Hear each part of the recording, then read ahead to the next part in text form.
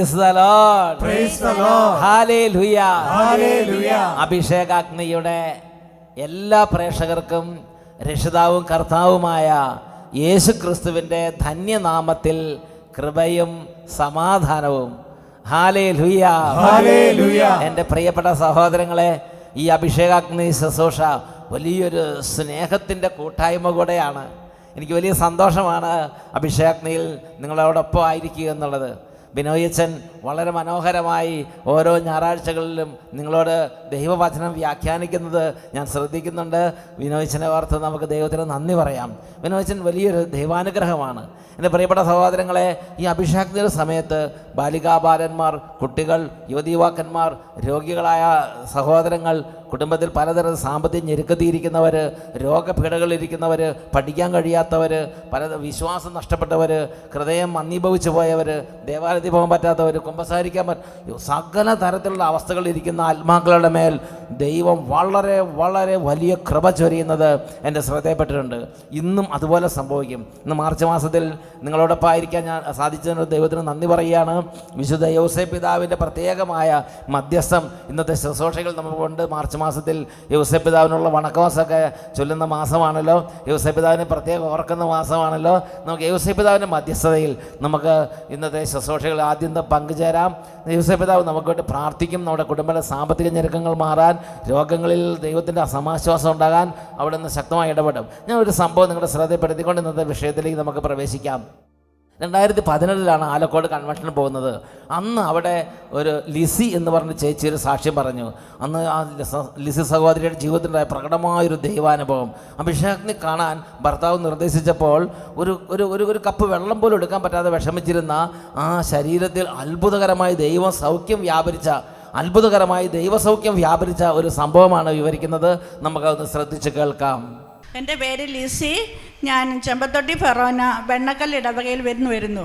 ഞാൻ Taliparamba Lourdes hospital നേഴ്സായിട്ട് work ചെയ്യുന്നു. ഇപ്പോൾ എനിക്ക് കഴിഞ്ഞ 2017 ജനുവരി മാസത്തിൽ കൈക്ക് ശക്തമായ വേദന വരികയും കൈ പൊക്കാനും പറ്റില്ല, താക്കാനും പറ്റില്ല. താത്തിയിടുമ്പോൾ ഇങ്ങനെ ഷോക്ക് അടിക്കുന്നത് പോലെ, പൊക്കി പിടിക്കുമ്പോൾ കൈ ഭയങ്കര കഴപ്പ്. ഇവിടെ ഡോക്ടറെ കാണിച്ചു. ഇവിടെ തലപ്പറപ്പിൽ തന്നെ താത്തിയിടുമ്പോൾ ഷോക്ക് അടിക്കുന്ന പോലെ, പൊക്കി പിടിക്കുമ്പോൾ കഴയ്ക്കുന്നു. ഒന്നിങ്ങനെ സമാന്തരമായി പിടിക്കണം. ബ്രഷ് ചെയ്യാൻ പോലും പറ്റില്ല എൻ്റെ കൈയും കൊണ്ട്. എനിക്ക് അത്രമാത്രം ശക്തമായ വേദനയായിരുന്നു. ഇവിടെ ഹോസ്പിറ്റലിൽ ഡോക്ടറെ കാണിച്ചു. ഡോക്ടർ പറഞ്ഞു, മരുന്ന് തന്നു, കോളർ ഇടണം, പിന്നെ കുറച്ച് ദിവസം ട്രാഷൻ ഇട്ട് കിടക്കുക എന്ന് പറഞ്ഞ് എന്നെ വീട്ടിലേക്ക് പറഞ്ഞു വിട്ടു.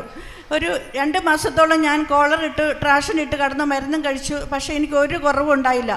പിന്നീട് ഞങ്ങൾ മംഗലാപുരത്തേക്ക് പോവുകയും അവിടെ ഒരു ഡോക്ടറെ കണ്ടു. ഡോക്ടർ അവിടുന്ന് പറഞ്ഞു MRI ചെയ്യണം, എന്നിട്ട് പറയാമെന്ന് പറഞ്ഞു.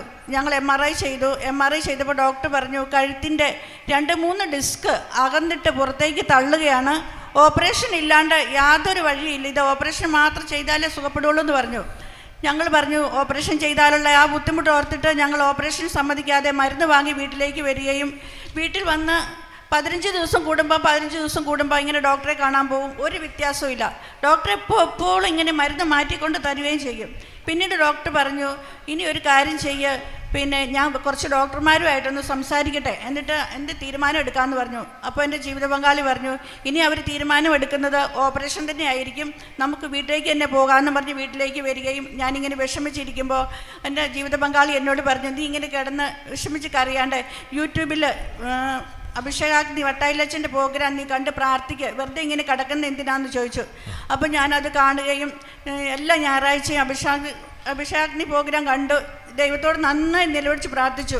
ഞാൻ ഈശോയോട് ഇങ്ങനെ പ്രാർത്ഥിച്ചു, എൻ്റെ ഈശോയെ എൻ്റെ കൈ ഇങ്ങനെ സുഖപ്പെടുത്തി തന്നാൽ.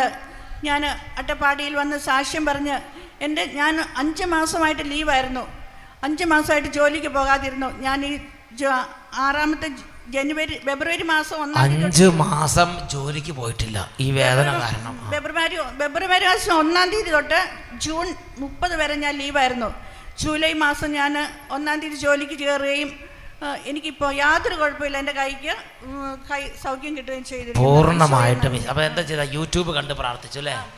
യൂട്യൂബ് കണ്ട് ജീവിത പങ്കാളി പറഞ്ഞു യൂട്യൂബ് കണ്ട് വചനം കേൾക്കുക, വചനത്താൽ സൗഖ്യം. Praise the Lord. Praise the Lord. Hallelujah. Hallelujah. പ്രിയപ്പെട്ട സഹോദരൻ, നമുക്ക് എല്ലാവർക്കും എഴുന്നേറ്റ് നിൽക്കാം. കുറച്ച് നേരം നമ്മൾ പ്രാർത്ഥിക്കും. ഇതേപോലെ ദൈവവചനം പ്രഘോഷിക്കപ്പെട്ടുകൊണ്ടിരിക്കുമ്പോൾ പ്രഘോഷിക്കപ്പെടുന്ന ആ വചനം കേൾക്കുന്ന ആ വചനം വ്യാപരിക്കുന്ന എല്ലാ ഇടങ്ങളിലും പ്രകടമായ ദൈവശക്തി വ്യാപരിക്കും. രോഗികളുണ്ടെങ്കിൽ ഇന്ന് വിശ്വാസത്തോടെ പ്രാർത്ഥിക്കണം. യേശുവേ, എനിക്ക് സൗഖ്യം തരണം. യേശുവേ, എൻ്റെ ജീവിതത്തിൽ അത്ഭുതകരമായി ഇടപെടണമേ. വിദ്യാർത്ഥികൾ പ്രാർത്ഥിക്കുക. നിങ്ങളുടെ ബുദ്ധിമുട്ടുകൾ, പ്രയാസങ്ങളൊക്കെ സമർപ്പിച്ച് പ്രാർത്ഥിക്കുക. ഇന്ന് മാർച്ച് മാസത്തിലെ ഈ ശുശ്രൂഷയിൽ ഇതിൻ്റെ സമാപനത്തിലൊക്കെ കുട്ടികൾക്ക് വേണ്ടി പ്രത്യേക ആശീർവാദമുണ്ട്. അതുകൊണ്ട് വിദ്യാർത്ഥികൾ നന്നായിട്ട് ഈ പ്രാർത്ഥനയിൽ ആദ്യം തൊട്ടേ പങ്കുചേരണം. കുടുംബത്തിലെ എല്ലാ കുട്ടികളെ ഒരുമിച്ച് കൂട്ടുക. പ്രിയപ്പെട്ട സഹോദരങ്ങളെ, ദൈവവചനത്തിന് വേണ്ടിയാണ് കുടുംബത്തെ കർത്താവ് ക്ഷണിക്കുന്നത്. വചനം പ്രഘോഷിക്കപ്പെടാൻ പോവുകയാണ്. ദൈവം വലിയ തരത്തിൽ പരിശുദ്ധാത്മാവിനെ വർഷിക്കാൻ പോകുന്ന സമയമാണ്. ഇത് നമ്മൾ ഒറ്റയ്ക്കല്ല. ഈ സമയം, ഇതേ സമയം തന്നെ ലക്ഷക്കണക്കിന് ആളുകൾ അനേക രാജ്യങ്ങളിൽ ഇരുന്ന് വചനം കേൾക്കുകയാണ്. വലിയൊരു കൂട്ടായ്മയിൽ ഒരേ സമയത്ത് ദൈവസന്നിധിയിലേക്ക് പ്രാർത്ഥന ഉയരുകയാണ്. ഒരേ സമയം ദൈവസന്നിധിയുടെ ആരാധന ഉയരുകയാണ്. ആ വലിയ കൂട്ടായ്മയിലേക്ക് നമുക്ക് പങ്കുചേരാം. രണ്ട് കരങ്ങൾ ഉയർത്തിപ്പിടിക്കാം. വിശ്വാസത്തിൻ്റെ ആ കൂട്ടായ്മ അനുഭവിക്കുക. വലിയ ദൈവത്തിൻ്റെ ഇടപെടലുകൾ സംഭവിക്കാൻ പോവുക. രോഗികൾ വിശ്വാസത്തോടെ പ്രാർത്ഥിക്കുക. തളർന്നിരിക്കുന്നവർ പ്രാർത്ഥിക്കുക. കടബാധിതരിക്കുന്നവർ കടബാധിതർക്ക് സമർപ്പിച്ച് പ്രാർത്ഥിക്കുക. വലിയ ഹൃദയവേദനയോടെ കടന്നു പോകുന്ന കുടുംബങ്ങളെ സമർപ്പിക്കുക. ദൈവത്തിന് അസാധ്യമായ ഒന്നുമില്ല. ലൂക്ക 18:27 മനുഷ്യർക്ക് അസാധ്യമായത് ദൈവത്തിന് സാധ്യമാണ്. മനുഷ്യർക്ക് അസാധ്യമായത് ദൈവത്തിന് സാധ്യമാണ്. മനുഷ്യർക്ക് അസാധ്യമായത് ദൈവത്തിന് സാധ്യമാണ്. കരങ്ങൾ ഉയർന്ന് സ്തുതിക്കുന്നു. ഹല്ലേലൂയ, ഹല്ലേലൂയ, ആരാധന. ദൈവപിതാവേ, അങ്ങയുടെ അത്ഭുത ശക്തി ഇപ്പോൾ ഈ സമൂഹത്തിലേക്ക് വ്യാപരിക്കട്ടെ, കുടുംബങ്ങളിലേക്ക് വ്യാപരിക്കട്ടെ. എല്ലാ കുട്ടികളെ അനുഗ്രഹിച്ച് പ്രാർത്ഥിക്കുന്നു. എല്ലാ ബാലികാബാലന്മാരെ അനുഗ്രഹിച്ച് പ്രാർത്ഥിക്കുന്നു. എല്ലാ വിദ്യാർത്ഥിനെ അനുഗ്രഹിച്ച് പ്രാർത്ഥിക്കുന്നു. രോഗികളായ മക്കളുടെ മേൽ ഇപ്പോൾ സ്വർഗത്തിന് ശക്തി വ്യാപരിക്കട്ടെ. ക്ഷീണിതർ ഇപ്പോൾ ശക്തി പ്രാപിക്കട്ടെ. നിരാശയുടെ കഠിന ബന്ധനങ്ങൾ ഇപ്പോൾ പൊട്ടിത്തകരട്ടെ. നിരാശ മാറട്ടെ. Glory, glory, glory, glory. Hallelujah, hallelujah. കരങ്ങൾ ഉയർത്തി സ്തുതിക്കുക. Glory, hallelujah, hallelujah. പരിശുദ്ധാത്മാവേ, പരിശുദ്ധാത്മാവേ, പരിശുദ്ധാത്മാവേ, കരങ്ങളടിച്ച് പരിശുദ്ധാത്മാവേ, പുതിയൊരു ജീവൻ നൽകണമേ. തളരും മനസ്സുകളിൽ പുതിയൊരു ജീവൻ നൽകണമേ. വീണ്ടും ഞങ്ങൾക്ക് നൽകണമേ പുതിയൊരു ബന്ധം ക്രിസ്തു. വീണ്ടും ഞങ്ങൾക്ക് നൽകണമേ പുതിയൊരു ബന്ധം ക്രിസ്തു. അഭിഷേകത്തിൻ കൈകൾ ഞങ്ങൾ നീട്ടണമേ. അഭിഷേകത്തിൻ കൈകൾ ഞങ്ങൾ നീട്ടണമേ. വിശ്വാസത്തോടെ പ്രാർത്ഥിക്കുക. വീണ്ടും കരങ്ങൾ ഉയർത്തി സ്തുതിക്കുന്നു. പരിശുദ്ധാത്മാവേ, ഇറങ്ങി വരണമേ. സൗഖ്യം നൽകണമേ. സൗഖ്യത്തിന് കരം നീട്ടണമേ. അഭിഷേക വലിയ വിടുതൽ നൽകണമേ. തിന്മകൾ വിട്ടുപോകട്ടെ. പൈശാചിക പീഡ ഒഴിഞ്ഞു പോകട്ടെ. മന്ത്രവാദത്തിന് കൂടോത്തിന് ശക്തി തകരട്ടെ. ദുഷ്ടപിശാചികൾ നീങ്ങിപ്പോകട്ടെ. ഹൃദയ കാഠിന്യം വിട്ടുമാറി പോകട്ടെ. ഇപ്പോൾ കർത്താവായ യേശുവിന്റെ നാമത്തിൽ പരിശുദ്ധാത്മ ശക്തിയാൽ തിന്മകളും ആധിപത്യങ്ങളും ഛിന്ന ഭിന്നമാകട്ടെ.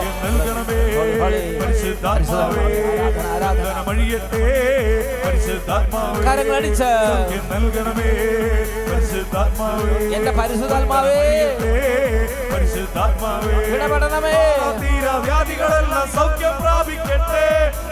പരിശുദ്ധാത്മാവേ, സൗഖ്യം പ്രാപിക്കട്ടെ. മാറാത്തീര വ്യാധികളെല്ലാം സൗഖ്യം പ്രാപിക്കട്ടെ. തളർന്ന കൈകൾ മുട്ടുകളെല്ലാം സൗഖ്യം പ്രാപിക്കട്ടെ. അത്ഭുതമൊഴുകും കൈകൾ കസർ നീട്ടണമേ. അത്ഭുതമൊഴുകും കൈകൾ കസർ നീട്ടണമേ.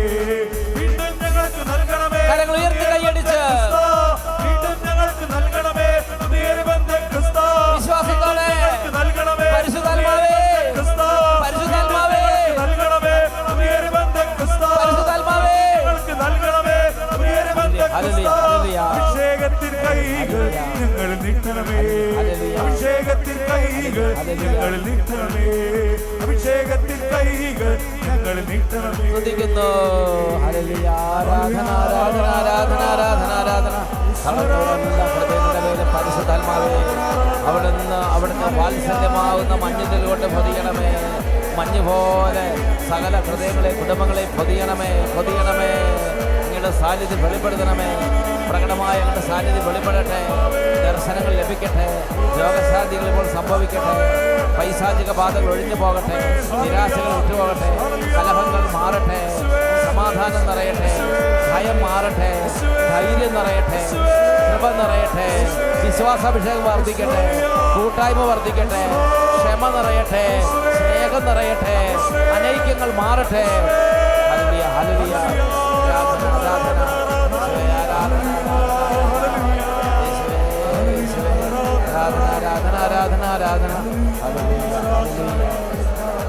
ഈശോയെ ആരാധന, ഈശോയെ ആരാധന, ഈശോയെ ആരാധന, ഈശോയെ നന്ദി, ഈശോയെ നന്ദി, ഈശോയെ സ്തുതി. Praise the Lord. Praise the Lord. Hallelujah. Hallelujah. എല്ലാവരും സ്വസ്ഥാനങ്ങളിലേക്ക് ഇരിക്കുക. പ്രിയപ്പെട്ട വിദ്യാർത്ഥിനികളെ, ഇന്ന് നിങ്ങൾക്ക് വേണ്ടി ഒരു ആശീർവാദ പ്രാർത്ഥനയുണ്ട്. പരിശുദ്ധ കുർബാന എഴുന്നള്ളിച്ച് വെച്ചുള്ള വാഴുവിൻ്റെ സമയത്ത് ഒരു ആശീർവാദ പ്രാർത്ഥനയുണ്ട്. കുട്ടികളെല്ലാം വളരെ ശ്രദ്ധിച്ചിരിക്കുക. എൻ്റെ ഹൃദയത്തിലേക്ക് ഇന്ന് സംസാരിക്കാൻ വേണ്ടി കർത്താവ് നൽകിയിരിക്കുന്ന ഒരു കാര്യം യെശയ്യായുടെ പുസ്തകത്തിൽ 40-ാം അധ്യായത്തിൽ 8-ാമത്തെ തിരുലിഖിതമാണ്. പുല്ല് കരിയുന്നു, പുഷ്പം പാടുന്നു. നമ്മുടെ ദൈവമായ കർത്താവിൻ്റെ വചനമാകട്ടെ എന്നേക്കും നിലനിൽക്കുന്നു. പുല്ല് കരിയുന്നു, പുഷ്പം വാടുന്നു. എൻ്റെ പ്രിയപ്പെട്ട സഹോദരൻ, ഞാൻ വീണ്ടും ഈ വചനം ഇങ്ങനെ ചിന്തിച്ചപ്പോൾ ഈ ഒരു സ്വരം മാത്രം വീണ്ടും കേൾക്കാൻ തുടങ്ങി. പുല്ല് കരിയുന്നു, പുഷ്പം വാടുന്നു. വളരെ നല്ല പുഷ്പിച്ച് ഇങ്ങനെ നിറഞ്ഞ് പൂക്കളൊക്കെ നിറഞ്ഞു നിൽക്കുന്ന അവസ്ഥ. പുല്ല് നല്ല നാമ്പിട്ട് തഴച്ച് വളരുന്ന അവസ്ഥ. ആ സമയത്ത് ശക്തമായ വെയിൽ അല്ലെങ്കിൽ മറ്റെന്തെങ്കിലും കാര്യങ്ങൾ, പുല്ല് കരിയുന്നു, പുഷ്പം പാടുന്നു. ഇന്ന് അനേകം കുടുംബങ്ങളിൽ ഈ ഒരു പ്രതിഭാസം എന്ന് പറഞ്ഞാൽ നല്ല തഴച്ച് വളർന്ന പുൽമത്ത പോലെ വിശ്വാസത്തിൽ കുതിച്ചു ഉയർന്നു വന്നവരാണ്. പ്രാർത്ഥനയിൽ അഭിഷേകം പ്രാപിച്ച് വന്നവരാണ്. ശുശ്രൂഷകളിൽ ശക്തി പ്രാപിച്ചവരാണ്. പുല്ല് കരിയുന്നത് പോലെ കരിഞ്ഞുപോയി. പുഷ്പം, നല്ല പൂക്കുല, നല്ല പുഷ്പങ്ങൾ ഇങ്ങനെ വിടർന്ന് നിൽക്കുന്നത് മാതിരി നന്നായിട്ട് പ്രാർത്ഥിച്ചു നിന്നിരുന്ന ആത്മാക്കളാണ്. നല്ല പുഷ്പം വിടർന്ന് നിൽക്കുന്ന പോലെ നന്നായിട്ട് സ്തുതിച്ച് നിന്നിരുന്ന നല്ല ആത്മാക്കളാണ്. നല്ല പുഷ്പം വിടർന്ന് നിൽക്കുന്നത് പോലെ നല്ല വിധത്തിൽ ദൈവത്തെ സ്തുതിച്ച് ആരാധിച്ച് ശുശ്രൂഷ ചെയ്തിരുന്ന നല്ല ശുശ്രൂഷകരാണ്. നല്ല പുഷ്പം വിടർന്ന് നിന്നതുപോലെ നന്നായിട്ട് ദൈവത്തെ സ്നേഹിക്കുന്ന കുടുംബമായിരുന്നു. പുഷ്പം വാടുന്നു. ഇപ്പം നോക്കുമ്പോൾ പ്രാർത്ഥിക്കാൻ തോന്നുന്നില്ല. ഇപ്പോൾ ആദ്യത്തെ തീഷ്ണതയില്ല, മങ്ങിപ്പോയി. എൻ്റെ പ്രിയപ്പെട്ട സഹോദരങ്ങളെ, വിശ്വാസ സംബന്ധമായ കാര്യങ്ങളിൽ ഇങ്ങനെ സംഭവിക്കുന്നത് എന്തുകൊണ്ടാണ്? പ്രാർത്ഥനാ സംബന്ധമായ കാര്യങ്ങളിൽ ഇങ്ങനെ സംഭവിക്കുന്നത് എന്തുകൊണ്ടാണ്? ദൈവത്തിൻ്റെ വചനം പഠിപ്പിക്കുകയാണ്, പാപത്തിൻ്റെ വഞ്ചന നിമിത്തം മനുഷ്യർ കഠിന ഹൃദയരായി മാറുന്നു. പാപത്തിൻ്റെ വഞ്ചന നിമിത്തം മനുഷ്യർ കഠിന ഹൃദയരായി മാറുന്നു. ഹെബ്രായ ലേഖനത്തിൽ 3-ാം അധ്യായത്തിൽ 12-14 വരെ വാക്യങ്ങൾ. Hebrews chapter 3 verses 12-14. എൻ്റെ സഹോദരരെ, സ്ലീഹ വിളിക്കുകയാണ്, എൻ്റെ സഹോദരരെ. സ്ലീഹായും ആ ബുദ്ധിമുട്ടിലൂടെ കടന്നു പോകുന്നുണ്ട്.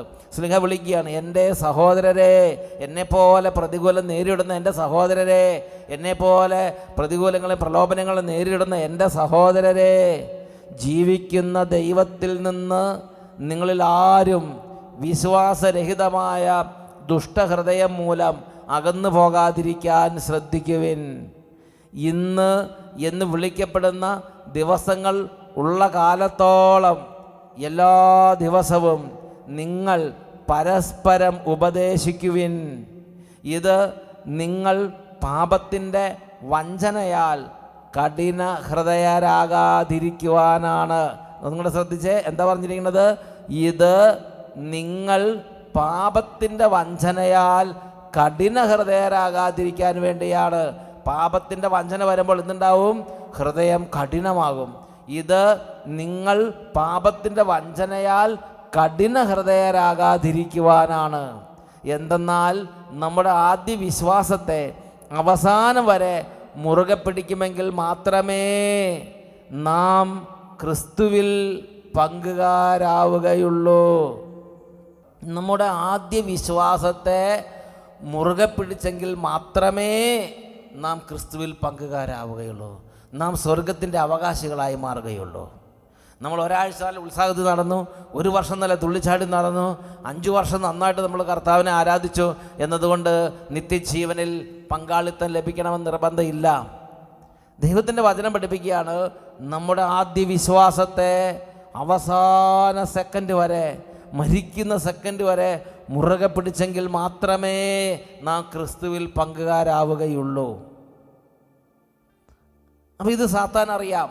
അതുകൊണ്ട് സാത്താൻ, നമ്മളുടെ നിത്യജീവൻ നശിപ്പിക്കാൻ ആഗ്രഹിക്കുന്ന സാത്താൻ, സർവ്വലോകത്തെയും വഞ്ചിക്കുന്ന പുരാതന സർപ്പം, നമ്മുടെ വിശ്വാസത്തെ ക്ഷയിപ്പിക്കാൻ ആഗ്രഹിക്കും.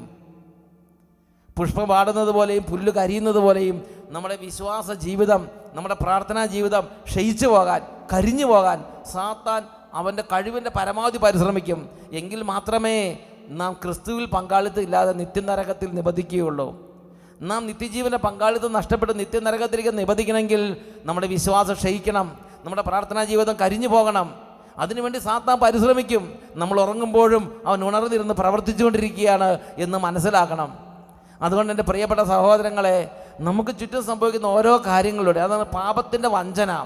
നമ്മുടെ ചുറ്റും രോഗമുണ്ടായി, നമ്മൾ പകർച്ചവ്യാധികളുണ്ടാകുന്നു, പട്ടിണി ഉണ്ടാകുന്നു, യുദ്ധമുണ്ടാകുന്നു, ഞെരുക്കമുണ്ടാകുന്നു, നമുക്ക് ചുറ്റും ദുഷ്ടന്മാരുണ്ടാകുന്നു, ക്രൂരത ചെയ്യുന്നവരുണ്ടാകുന്നു, നമുക്ക് കടബാധ്യത വരുന്നു, ജപ്തി നടക്കുന്നു, കുടുംബത്തിൽ പല പ്രശ്നങ്ങളുണ്ടാകുന്നു, കുടുംബത്തിൽ മക്കളുണ്ടാകുന്നില്ല, അല്ലെങ്കിൽ പ്രാർത്ഥിച്ചിട്ട് ഉത്തരം കിട്ടുന്നില്ല. ഈ സംഭവങ്ങളെല്ലാം നമുക്ക് ചുറ്റിലും വരും. കാറ്റൂതും വെള്ളപ്പൊക്കം ഉണ്ടാകും, അത് ഭവനത്തിന് മേൽ ആഞ്ഞടിക്കും.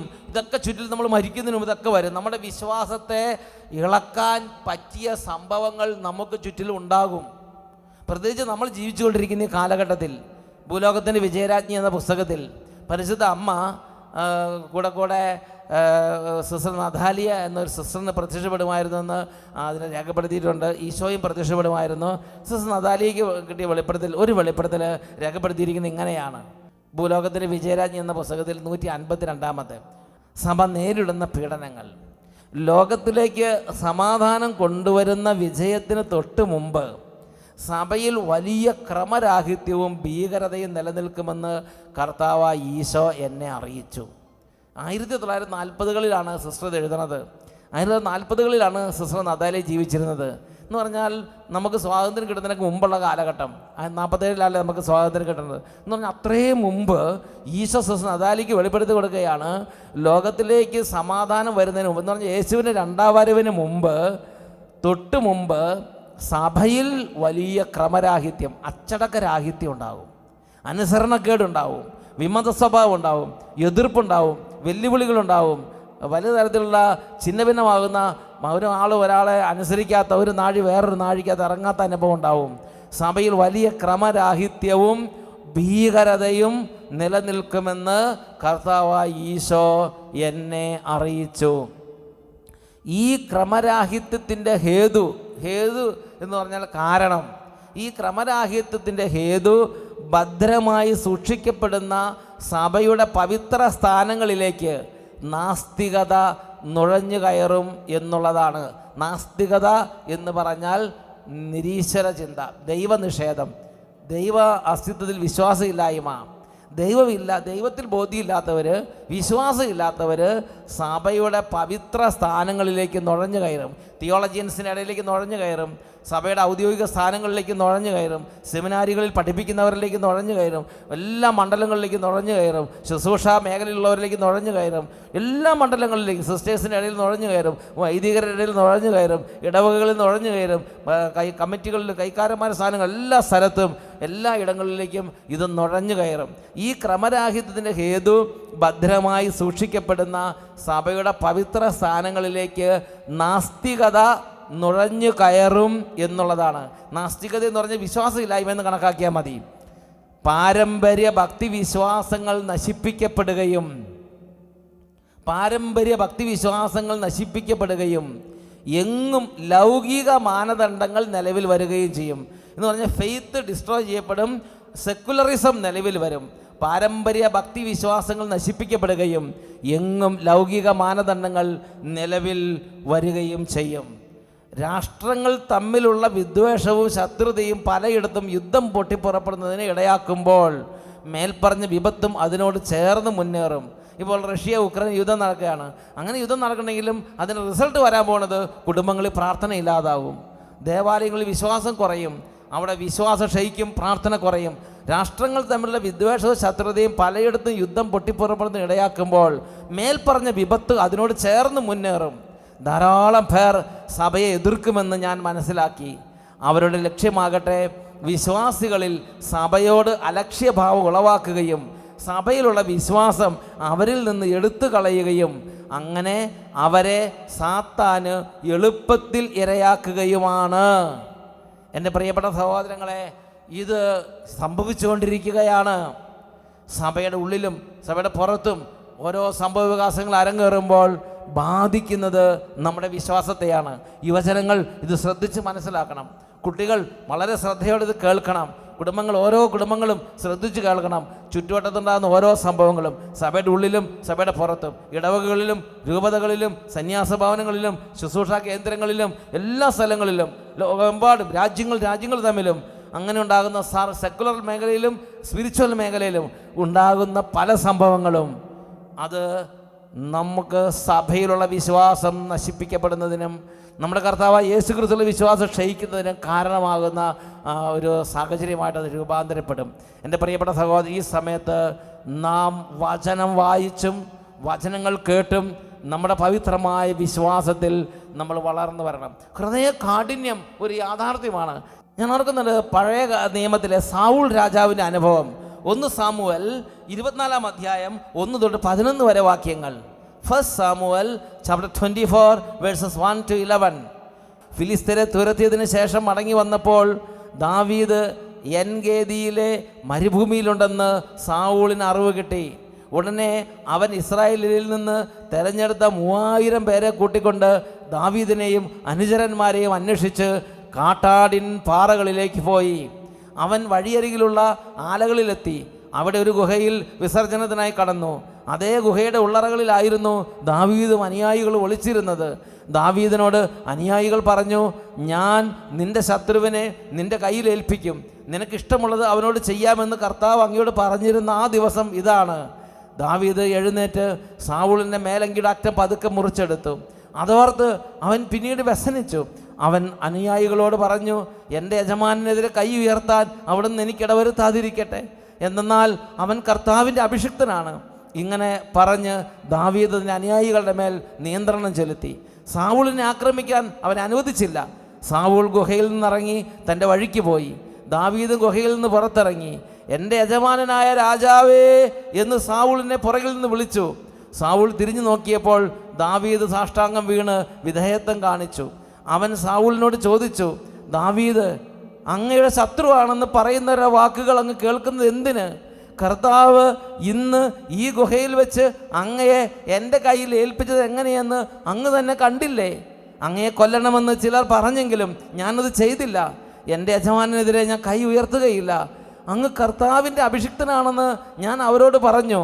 എൻ്റെ പിതാവേ, ഇതാ എൻ്റെ കയ്യിൽ അങ്ങയുടെ മേലങ്കിയുടെ ഒരു കഷ്ണം. ഞാൻ അതിൻ്റെ അറ്റം മുറിക്കുകയും അങ്ങയെ കൊല്ലാതിരിക്കുകയും ചെയ്തതിനാൽ ഞാൻ ദ്രോഹിയോ തെറ്റുകാരനോ അല്ലെന്ന് അങ്ങ് അറിഞ്ഞാലും ഞാൻ അങ്ങേക്കെതിരെ തെറ്റ് ചെയ്തിട്ടില്ല. എന്നിട്ടും അങ്ങ് എൻ്റെ ജീവൻ അപഹരിക്കാൻ അവസരം തേടി നടക്കുന്നു. എൻ്റെ പ്രിയപ്പെട്ട സഹോദരനോട് സംഭവമാണ്. ദാവീദിനെ കൊല്ലാൻ വേണ്ടി സൈന്യവുമായി നടക്കുന്ന സാവൂളിനെ വകവരുത്താൻ ദാവീദിന് നല്ലൊരവസരം ഒരുങ്ങിക്കിട്ടി. പക്ഷെ ദാവീദ് ഒരിക്കലും അത് ചെയ്തില്ല. ദാവീദ് കൊല്ലാതെ സാവൂളിൻ്റെ മേൽ കൈകൾ വെക്കാൻ സൈന്യത്തെ അനുവദിക്കാതെ അവനെ സംരക്ഷിച്ചു. ഈ കാര്യം സാവൂൾ കണ്ടു, സാവൂൾ മനസ്സിലാക്കി. 1 സാമുവേൽ 24-ാം അധ്യായത്തിൽ 16 തൊട്ട് 21 വരെ വാക്യങ്ങൾ. ദാവീദ് സാവൂളിനോട് ഇത് പറഞ്ഞു കഴിഞ്ഞപ്പോൾ അവൻ എന്ന് പറഞ്ഞാൽ സാവൂള് പറയാണ്, എൻ്റെ മകനേ ദാവീദേ, ഇത് നിന്റെ സ്വരം തന്നെയോ എന്ന് ചോദിച്ചുകൊണ്ട് ഉറക്കെ കരഞ്ഞു. അവൻ ദാവീദിനോട് പറഞ്ഞു, നീ എന്നേക്കാൾ നീതിമാനാണ്. ഞാൻ നിനക്ക് ചെയ്ത തിന്മയ്ക്ക് പകരം നീ നന്മ ചെയ്തിരിക്കുന്നു. കർത്താവ് എന്നെ നിന്റെ കയ്യിൽ ഏൽപ്പിച്ചിട്ടും നീ എന്നെ കൊല്ലാതെ വിട്ട് എന്നോട് എങ്ങനെ പെരുമാറിയെന്ന് ഇന്ന് നീ കാണിച്ചു തന്നു. ശത്രുവിനെ കയ്യിൽ കിട്ടിയാൽ ആരെങ്കിലും വെറുതെ വിടുമോ? ഇന്ന് നീ എനിക്ക് ചെയ്ത നന്മയ്ക്ക് കർത്താവ് നിനക്ക് നന്മ ചെയ്യട്ടെ. നീ തീർച്ചയായും രാജാവാകുമെന്നും ഇസ്രായേലിൻ്റെ രാജ്യത്ത് നിന്നിൽ സ്ഥിരപ്പെടുമെന്നും എനിക്കറിയാം. ആകയാൽ എനിക്ക് ശേഷം എൻ്റെ സന്തതിയെ നിർമൂലമാക്കി എൻ്റെ നാമം എൻ്റെ പിതൃഭവനത്തിൽ നിന്നും നീക്കം ചെയ്യുകയില്ലെന്ന് കർത്താവിൻ്റെ നാമത്തിൽ നീ എന്നോട് സത്യം ചെയ്യണം. നോക്കിയേ, ഇപ്പോൾ സൗളിൻ്റെ ഹൃദയം അലിഞ്ഞു, ആർദ്ര മനസ്കനായി. ഇപ്പോൾ സൗൾ പറയണത് എന്താ? ദാവീദിനെ അനുഗ്രഹിക്കുന്നു, ദാവീദിനെ പുകഴ്ത്തുന്നു, ദാവീദിൻ്റെ ഭാവി ജീവിതത്തിൽ രാജാവാകുന്നു, പ്രവചിക്കുന്നു. പ്രവചനങ്ങളും ആശംസകളും അനുഗ്രഹങ്ങളും വലിയ സ്നേഹവും ആർദ്ര ഹൃദയം എല്ലാം ഇവിടെ നിറഞ്ഞു നിൽക്കുകയാണ്. സത്യത്തിൽ സൗളിൻ്റെ ഹൃദയം സത്യത്തിൽ അങ്ങനെ ആയിത്തീർന്നു ആ സമയത്ത്. എന്നാൽ പ്രിയപ്പെട്ട സഹോദരങ്ങളെ, പിന്നീട് നമ്മൾ ഇത്തിരി സമയം കഴിഞ്ഞ് കുറച്ച് നാൾ കഴിഞ്ഞപ്പോൾ കാണുന്ന എന്താ? വീണ്ടും ഈ സൗൾ രാജാവ് ദാവീദിനെ കൊല്ലാൻ ആയുധങ്ങളുമായി സൈന്യവുമായി മുന്നേറുകയാണ്. 1 സാമുവേൽ 26-ാം അധ്യായത്തിൽ 2-3 വാക്യങ്ങൾ. കരുത്തരായ 3000 ഇസ്രായേലിനോടൊത്ത് ദാവീദിനെ തിരക്കി സൗൾ സിഫ് മരുഭൂമിയിലേക്ക് പോയി. ജിഷിമോൻ്റെ കിഴക്കുള്ള വഴിക്ക് സമീപം ഹക്കീലാക്കുന്നിൽ സൗൾ പാളയമടിച്ചു. ദാവീദാകട്ടെ അവിടെ തന്നെ പാർത്തെന്ന് പറഞ്ഞാൽ, ദാവീദിൻ്റെ ആ നന്മ കണ്ട് ദാവീദേ നീ എൻ്റെ മകനാണ്, എൻ്റെ മകനേ, എൻ്റെ മകനേ എന്ന് വിളിച്ച്, നിനക്കെല്ലാം അനുഗ്രഹമുണ്ട്, നിൻ്റെ ദൈവം നിന്നോട് കൂടെ എന്നൊക്കെ പറഞ്ഞു. എൻ്റെ പിൻതലമുറ നീ രാജാവാകും, നിൻ്റെ രാജ്യത്ത് നിന്ന് സ്ഥിരപ്പെടും. പ്രവചനങ്ങളും അനുഗ്രഹങ്ങളും ആശീർവാദങ്ങളും എല്ലാം അങ്ങനെ അലിഞ്ഞ ഹൃദയമാണ്. പക്ഷേ എന്തായി? ക്ഷണനേരം കൊണ്ട് കഠിനമായിപ്പോയി. ഹൃദയ കാഠിന്യം ഇതുപോലെ ക്ഷണനേരം കൊണ്ട് നമ്മുടെ ജീവിതങ്ങളിൽ സംഭവിക്കും സഹോദരങ്ങളെ. നമ്മളൊരു ധ്യാനം കേൾക്കുമ്പോൾ, ഒരു അനുഭവം കാണുമ്പോൾ, ഒരു പ്രാർത്ഥന കൂടുന്ന സമയത്ത് പെട്ടെന്ന് നമ്മുടെ ഹൃദയ അലിവ്, ഒരു ആർദ്രത, ഒരു തുറവിയൊക്കെ തരും. അത് നമ്മൾ നന്നായിട്ട് പരിചരിച്ച് വളർത്തിയില്ലെങ്കിൽ, നന്നായിട്ട് നമ്മൾ ശ്രദ്ധ കൊടുത്തില്ലെങ്കിൽ, നമുക്ക് ചുറ്റും സംഭവിക്കുന്ന കാര്യങ്ങളും നമുക്ക് ചുറ്റും സംഭവിക്കുന്ന ഓരോ സംഭവങ്ങളും വഴി നമ്മുടെ ഉള്ളിൽ ഹൃദയം കഠിനമാകുന്ന വിധം, ഹൃദയം പാറ പോലെ കഠിനമാകുന്ന വിധം നമ്മുടെ അന്തരംഗം രൂപാന്തരപ്പെട്ട് വരും. പിന്നെ പണ്ടത്തെ പോലെ പ്രാർത്ഥിക്കാൻ പറ്റാതെയാവും, പിന്നെ പണ്ടത്തെ പോലെ സ്നേഹിക്കാൻ പറ്റാതെയാവും, പിന്നെ പണ്ടത്തെ പോലെ ക്ഷമിക്കാൻ പറ്റാതെയാവും, പിന്നെ പണ്ടത്തെ പോലെ കഠിനാധ്വാനം ചെയ്യാൻ പറ്റാതെയാവും. ഹൃദയം കഠിനമായി പോയി. ഈ സമയം നമുക്ക് എഴുന്നേറ്റ് നിൽക്കാം. പരിശുദ്ധ കുർബാന എഴുന്നള്ളിച്ച് വെച്ച് ഇന്ന് കുടുംബങ്ങൾക്കെല്ലാം വേണ്ടി പ്രാർത്ഥിക്കുകയാണ്. വിശ്വാസത്തിൽ സ്ഥിരത, പ്രാർത്ഥനയിൽ വളർച്ച, കൂട്ടായ്മയിൽ വളർച്ച, ഇതെല്ലാം ഉണ്ടാകാൻ ഹൃദയ കാഠിന്യത്തിൻ്റെ കഠിന ബന്ധനത്തിൽ നിന്ന് കുടുംബങ്ങളെ മോചിപ്പിക്കണമെന്ന് പ്രാർത്ഥിക്കുകയാണ്. വിദ്യാർത്ഥിനികൾക്ക് പരിശുദ്ധ കുർബാന വെച്ച് ആശീർവാദം നൽകി പ്രാർത്ഥിക്കുന്ന സമയം കൂടിയാണ്. നമുക്കെല്ലാവർക്കും ഭക്തിപൂർവ്വം ആരാധനയിലേക്ക് നമുക്ക് ചേരാം.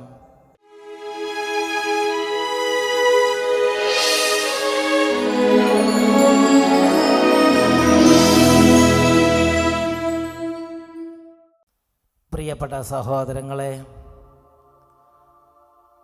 സ്വർഗത്തിൽ രാജാവായി വസിക്കുന്ന ഈശോ, സഭയിൽ രാജാവായി വസിക്കുന്ന ഈശോ, സകല സൃഷ്ടപ്രപഞ്ചത്തിന് രാജാവായി ഈശോ, നമ്മുടെ ഹൃദയത്തിൽ ദിവ്യകാരൻ രൂപനായി ഓരോ ഹൃദയങ്ങളിൽ വസിക്കുന്ന ഈശോ ഇപ്പോൾ ഈ അൾത്താരയിൽ നമ്മോട് കൂടെ ദിവ്യകാരുണ്യ രൂപനായി സന്നിഹിതനാണ്.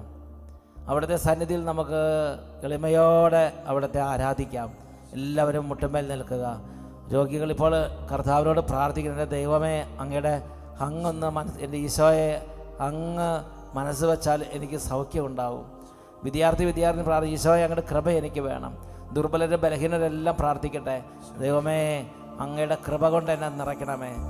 ദൈവവചനത്തിൽ ഇങ്ങനെ പറയുന്നു, നിനക്ക് എൻ്റെ കൃപ മതി, നിനക്കെൻ്റെ കൃപ, രോഗത്തിൽ സൗഖ്യത്തിൻ്റെ കൃപ, പഠിക്കാൻ പറ്റാത്ത കുട്ടികൾക്ക് പഠിക്കാനുള്ള കൃപ, ക്ഷമിക്കാൻ പറ്റാത്തവർക്ക് ക്ഷമിക്കാനുള്ള കൃപ, സ്നേഹം പറ്റിപ്പോയവർക്ക് സ്നേഹത്തിൻ്റെ കൃപ, അനുതാപത്തിൻ്റെ കൃപ, എല്ലാ തരത്തിലുള്ള കൃപകളും അവിടുന്ന് ദാനമായി നൽകുന്നു. 2 കരങ്ങൾ ഉയർത്തിപ്പിടിക്കാം. ഈ ആശീർവാദ സമയത്ത് ദൈവമേ കൃപ തൂകണമേ, എൻ്റെ യേശുവേ കൃപ വർഷിക്കണമേ, കൃപ കൊണ്ട് എന്നെ പൊതിയണമേ, കൃപ കൊണ്ട് എന്നെ നനയ്ക്കണമേ, കൃപ കൊണ്ട് എന്നെ കുതിർക്കണമേ. ഉച്ചത്തിൽ സ്തുതിക്കുന്നു. Hallelujah, hallelujah, hallelujah. 2 കരങ്ങൾ ഉയർത്തി ഈശോയിലേക്ക് നോക്കിയിട്ട് ഉച്ചത്തിൽ വിളിക്കുന്നു, ഈശോയേ,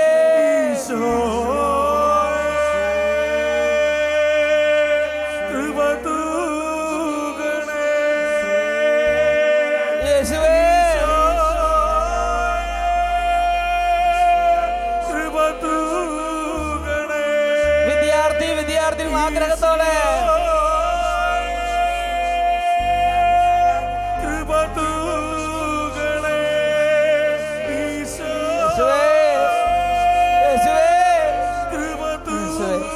യേശുവേ